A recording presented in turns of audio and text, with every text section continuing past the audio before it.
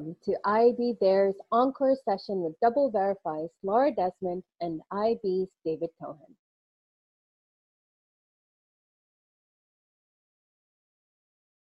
Everyone, today is Thursday, May 21st, 2020, and welcome to IAB There. My name is David Cohen. I'm the president of the IAB, and you are tuning in to our daily live stream where we seek to connect all parts of the digital media and marketing ecosystem to talk about timely and relevant topics. Today, we are going to be talking about adaptation and innovation in times of crisis. And we are super fortunate to have Laura Desmond with us.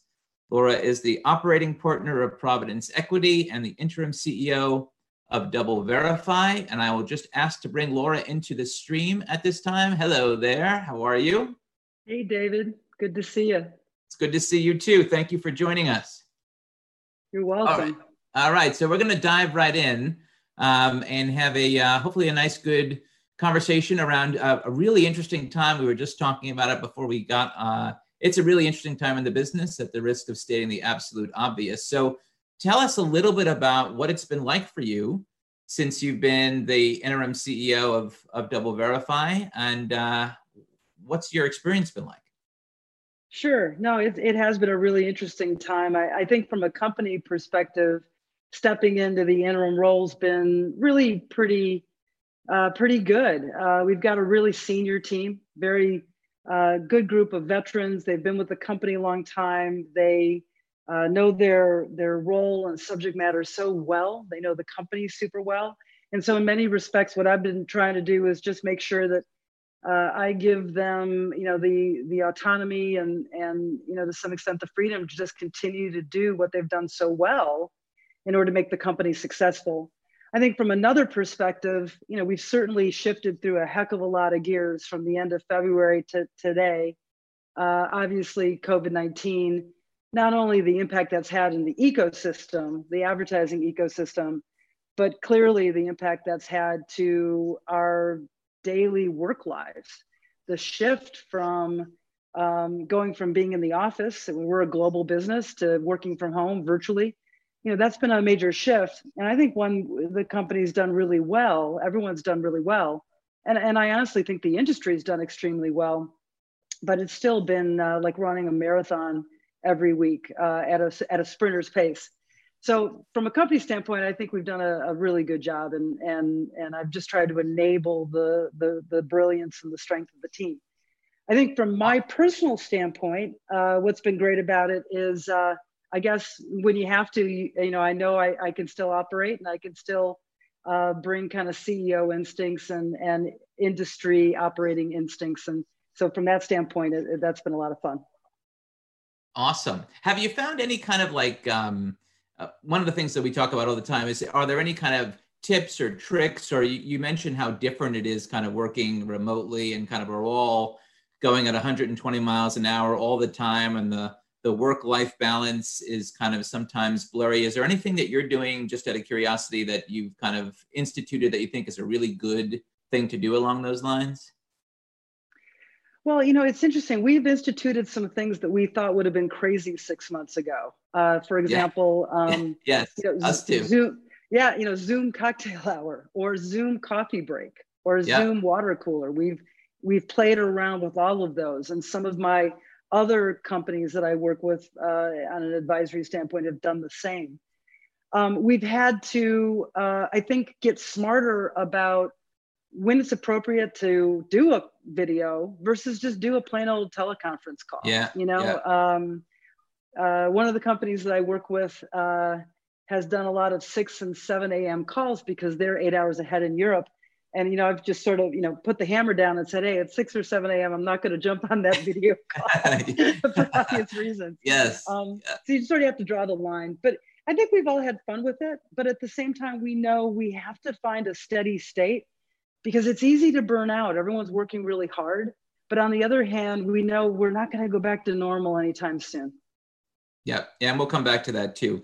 So the next thing I wanted to talk about, because we're both Wiley veterans. We've been doing this for a pretty good amount of time. We won't say the number of years, but we've seen kind of ups and downs before. We've seen kind of macroeconomic events that have affected the business. When we started doing some research, when this first started at the IAB, we wanted to kind of, in our head, put this against things that we've seen in the past, 2008 as an example, and 2001.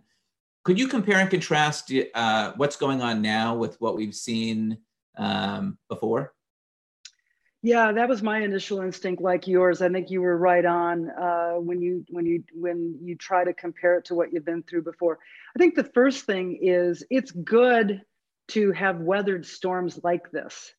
On the other hand, it's also really important to recognize that a lot of our employee base, whether it be at DoubleVerify in the agency world or even marketers, have not worked through a recession and they don't know what downturns look like. And so I've tried to toggle between those two bookends, if you will. What do you do in times of crisis?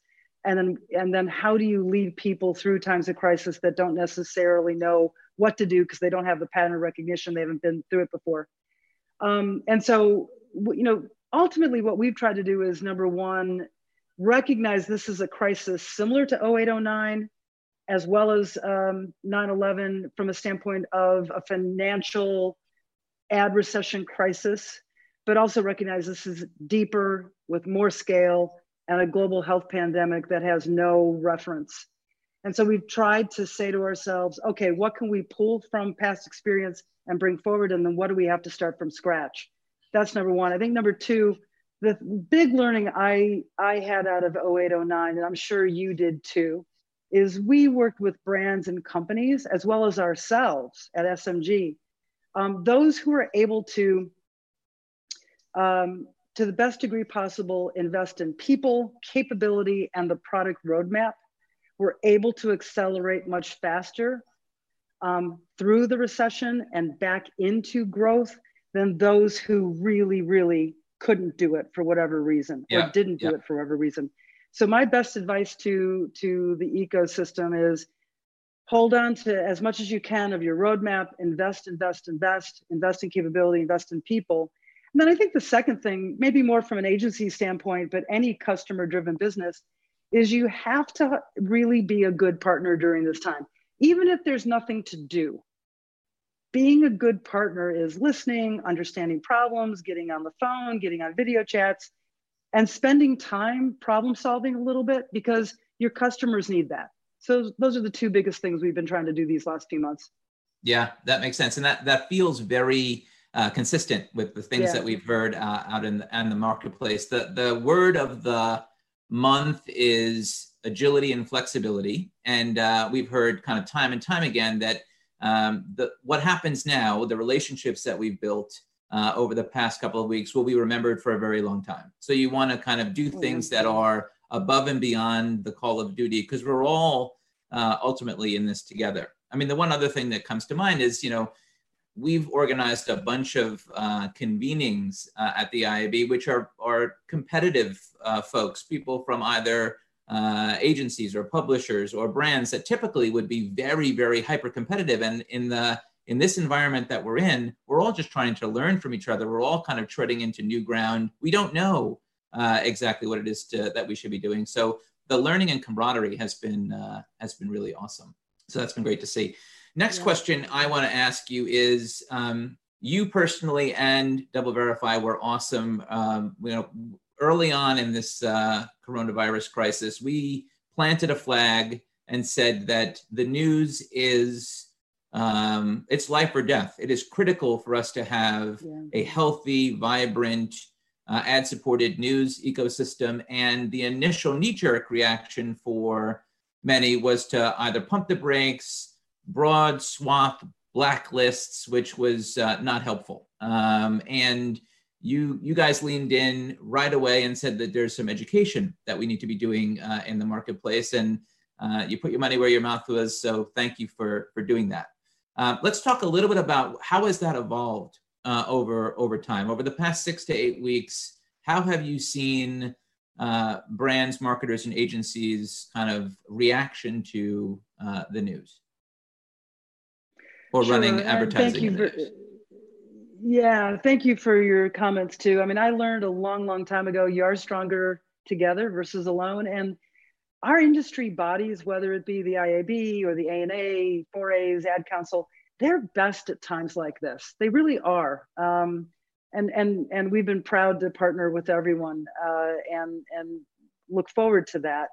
And I think you're right. It makes competitive, dynamics a little bit small in times like this too. But the way that the way DoubleVerify has looked at this global health crisis is that everyone needs trusted, good news. They need the information they need to make great decisions.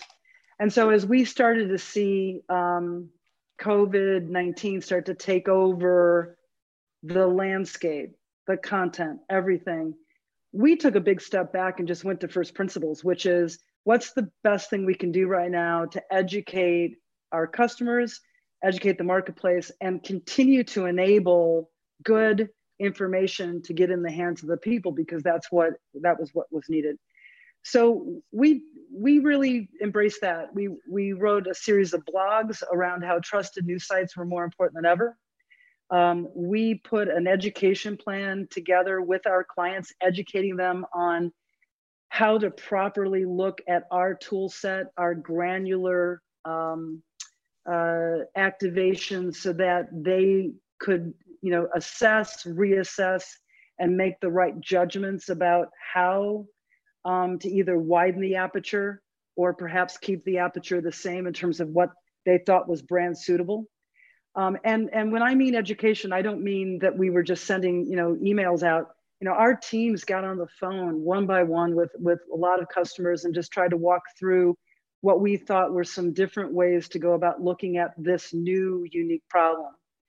And I think the efforts have really paid off. I mean, obviously there have been some ups and downs, and I think to some extent what DoubleVerify does can be misunderstood. You can sort of look at it in a way that says, oh, it's just technology that's out to throw speed bumps into the marketplace. Not at all. I mean, we're trying to help our customers make the best decisions.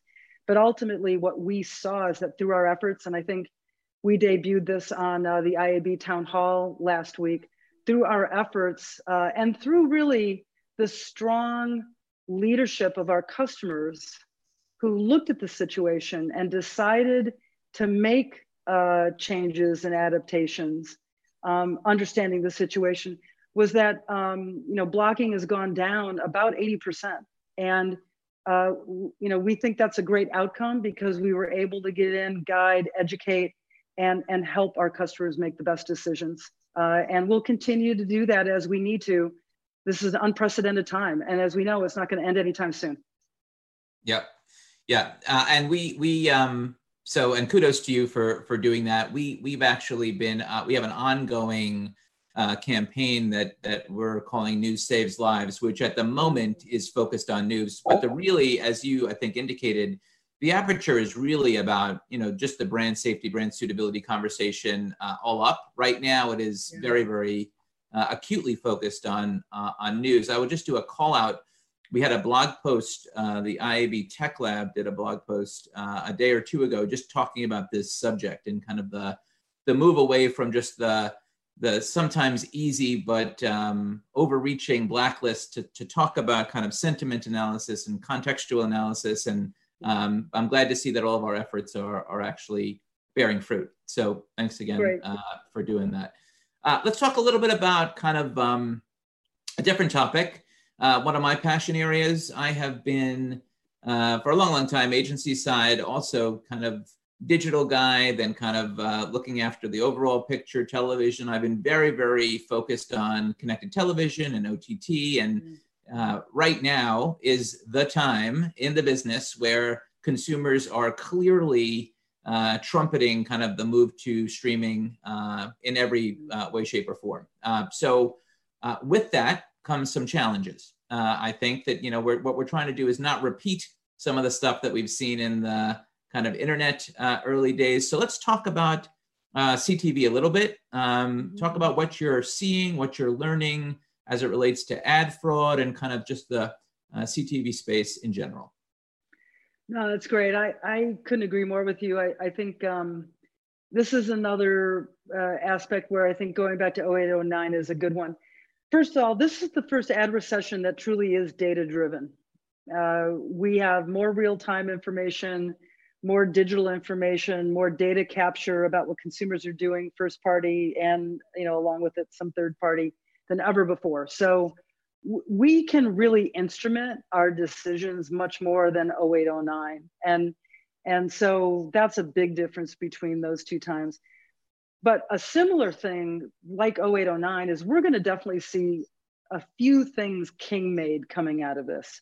In 08, 09, Google and Facebook were big, but that recession king made those two companies from a platform standpoint, from an audience standpoint, where people wanted to spend their time. Digital disruption was king made. That led to the marketing cloud companies really becoming big. Yeah. And that's kind of driven the whole data content ecosystem. So this time I couldn't agree more with you. I think CTV OTT is in the process of being king made. And I know that most agencies and most marketers who are smart take 10, 15, 20% of their online digital video, and they say, okay, let's experiment with CTV. And it works and it's good. But the real breakthrough is going to happen when those big upfront and scattered TV dollars start to flow. And I think you're seeing that dam break a little bit now and will continue. And it's not just because it's CTV's time, it's because audiences are going there. And so that's going to be king made. I think first party data is being king made in this industry right now. Those who have first party data have built a marketing stack, have built a CRM database, know how to activate it with personal relevant communication. They're able to win, or they're able to at least tread water. Retailers who have this are able to at least market through an e-commerce perspective versus relying solely on the physical store and let's say their white label credit card. So customers, I think, are realizing pretty quickly, if I don't have first party data, what am I going to do? And this is really shaking up, I think, what I would call the traditional drivers of the paid media landscape, CPG companies, durables, broader consumables, auto. This is really going to be a watershed moment for them. So I think those are the two big areas that are being king made. In terms of CTV, I mean, DoubleVerify is really focused on this space. We have been investing in our product suite. We actually have been partnering with the ecosystem in a greater perspective than ever before. I think a lot of people make the mistake of thinking, oh well, TV's TV. It's always premium and it's always fraud free and it's always fine. And the reality is it's not. It's a different channel altogether. And fraud is prevalent. And we have spent a lot of time working with our partners and working with our customers to make sure that they can get the certainty and the clarity they need to make stronger CTV investments. And I do think marketers are going to want that and need that in order for those upfront dollars to flow. And so we've been spending a lot of time there, and we will continue to. Yeah, no, that makes total sense. Two things that are kind of relevant to this and germane to what you were just saying. We've tried to make a distinction. CTV and OTT are kind of just two things that are just relatively interchangeable. So we've tried to put a stake in the ground saying that OTT is when we're talking about content and CTV is when we're talking about kind of the delivery platform, which is kind of just something that we've tried to, has been helpful. The other thing that's worth noting is you'll remember fondly, I've said this now internally many times, so I'm sure people are starting to roll their eyes, but we've lived through that kind of dynamic where it was the year of mobile for a long time, right? We were always kind of joking, and it became kind of this like, it was the butt of all the conferences that we were at, which the year of mobile, where consumer usage was dramatically outpacing where we were as an industry. And it's our belief that this moment in time is going to accelerate. We're seeing it accelerate usage, but our hope is that it's going to accelerate kind of the advertising and marketing industry in a commensurate way. So we'll see, we're all trying to help that move it along. So you're going to help in terms of helping eliminate fraud and kind of bad actors, and we're going to help by education on the kind of ability or what you gain by moving dollars there. And I think also the thing that we're also focused on is being able to offer omni measurement to our customers, the same authentic impression across all digital channels, so that you can truly have a currency you can rely on. That sounds like nirvana. That sounds awesome. Well, no, but you know what? I think this is part of the problem. Again, I'm an old media planner from back in the day, but part of the problem is how much do I mix these all together? How do I value a pound of, TV versus 5 ounces it's of about digital understanding versus trade-offs. Yes. And so we're really trying to get to that. We have gotten to that omni-channel measurement and really be able to get down to the authentic impression. And we think that will help unlock dollars, if you will, to give clients more, clarity and confidence around their marketing investments. Awesome. Let's talk. I'm sure this is part of your kind of roadmap in the future. And as I talk to more and more people, there was an innovation roadmap pre-COVID, and that's kind of been maybe slightly altered in the kind of current environment. But talk a little bit about what innovation you're planning for the back half of this year. For sure. So we really believe our product roadmap is a critical asset of the company, and we try to have at least 3 to 4 mid to long-term initiatives that we're working on that we can put into general acceptance and move to our customers during the course of the year. And one of the biggest decisions we made early on as we went into the COVID crisis was that we weren't going to change the roadmap, that what we would continue to invest in from a product launch standpoint would stay the same. And so we have. So the first one we've talked about, CTV, major thrust area for us. We really believe that we can add a lot of value to customers in terms of the authentic impression and the omni-channel measurement. Number 2 is publisher yield and monetization. Very quietly, we've gone out and actually made a couple smaller acquisitions in this space. And we'll continue to invest in the space because we think helping publishers with their loading, with their yield, being able to make sense of it from the supply side is really important. And so we continue to build that out. Contextual targeting is on our roadmap, and we feel really strongly about the work we're doing there.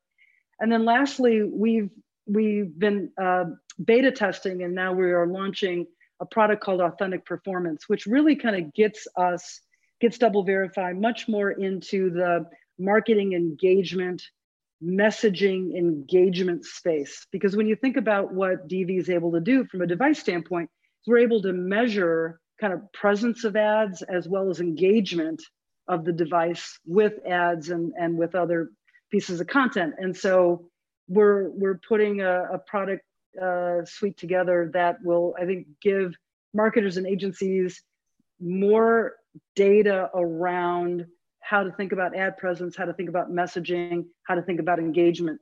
And we like this space especially, and I know we're not going to talk about this today, but we like this space especially because a cookieless future means engagement, contextual targeting. These metrics are really going to matter in a cookieless world. Now, we don't have to worry about that in CTV. Clearly, that's not dependent on cookies today. But there's a whole bunch of everybody's business in the open web that does have to work through that. And so we like some of the steps that we're making with Authentic Performance because we think it will help marketers get yet more metrics to be able to decide how to invest their dollars in the online digital ecosystem. Awesome. And we would be more than happy to have you come back and spend hours and hours and hours of talking about the implications of a cookieless future, because we spend an awful lot of time thinking about that. The timing for these things, are they third quarter, or when are these things going to get rolled out? Yeah, I mean, CTV and publisher is active now. Contextual targeting, Authentic Performance rolled out in starting end of second quarter, third and fourth. So they'll all be a reality in market by the end of the year. Got it. Awesome. I've got probably 2 more questions, and I think we're almost out of time. It's amazing how time flies when you're having a good conversation. But talk about something that you are optimistic for. There's a lot of folks that sometimes are a little bit downtrodden and rightfully so. What are you optimistic for as we look to the back half of this year? I'm actually optimistic for innovation and I think a new sense of purpose around advertising and marketing in the aftermath or during the current situation, the aftermath of COVID-19. Innovation in that, look, you grow when you get outside your comfort zone, and every single person in the business world, no matter the industry, but certainly in advertising, has had to figure out how to work, collaborate, integrate, launch new things, make new things, produce new things in a virtual setting. And that's leading people to work like they never have before. And I mean, not just from home, but work in more creative ways and spaces and collaborate more in ways that they wouldn't have because they would have just left it to the old tried and true formats. Now, I know that Zoom or BlueJeans or WebEx doesn't have a whiteboard that we can all just kind of like draw on. Yeah. But this concept of I have to get uncomfortable with learning how to do new things, I think will spur innovation. I'm excited about that, not only at a personal level or a people-based level, but a creativity and innovation level in terms of products and services that come from that. I'm optimistic about it. I really am. I think secondly, look, there's no doubt we're headed into a deep recession, a global one. It will probably, we will come back, but it will come back, later than I think we were all hoping. I don't think it's going to be a V recovery, but it is going to recover. We are going to have a recovery. And when you think about it, one of the reasons that I always loved advertising is I really thought that it was all about capitalism at the end of the day. It's about goods and services and marketplace and being able to create things, market things, trade things, buy things, and have value. And I think advertising is a bit of the grease of the wheels of this big economy. And we will come back. I think we have a real important role. Once the consumer purchasing power is back or getting close, I know that brands will rely on advertising to get them the lift that they need. And so I feel good that this will be another validating point for our industry, but there will be, without doubt, there's going to be some pain to get through until we get to that point. I remain optimistic. I'm going to hold on to that optimism for as long as we possibly can. I've got one last question, and it's my favorite. So not to give you any pressure, but some people do remarkably better at this than others. So I'm going to say a series of words. It's a lightning round. It's word association. It's going to give us a little sneak peek into your brain. I'm going to give you a word and you're going to tell me the first thing that comes to mind. Okay? Okay. We'll start with 5G. Game changer.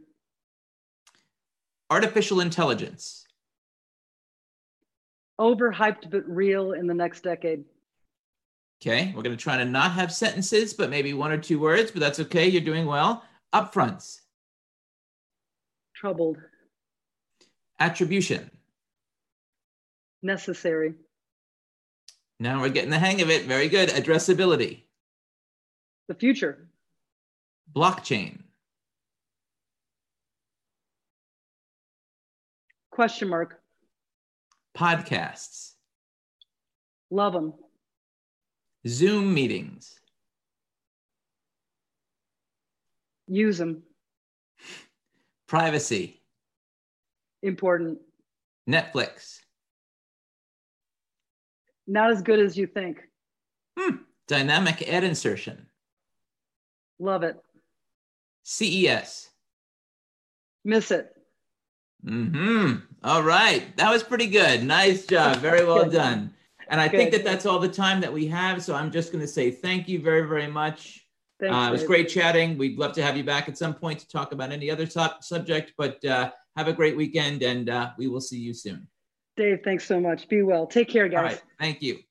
On tomorrow's IAB There, Titanium Worldwide founder and president Robin Streisand Lupino and the Fluid Project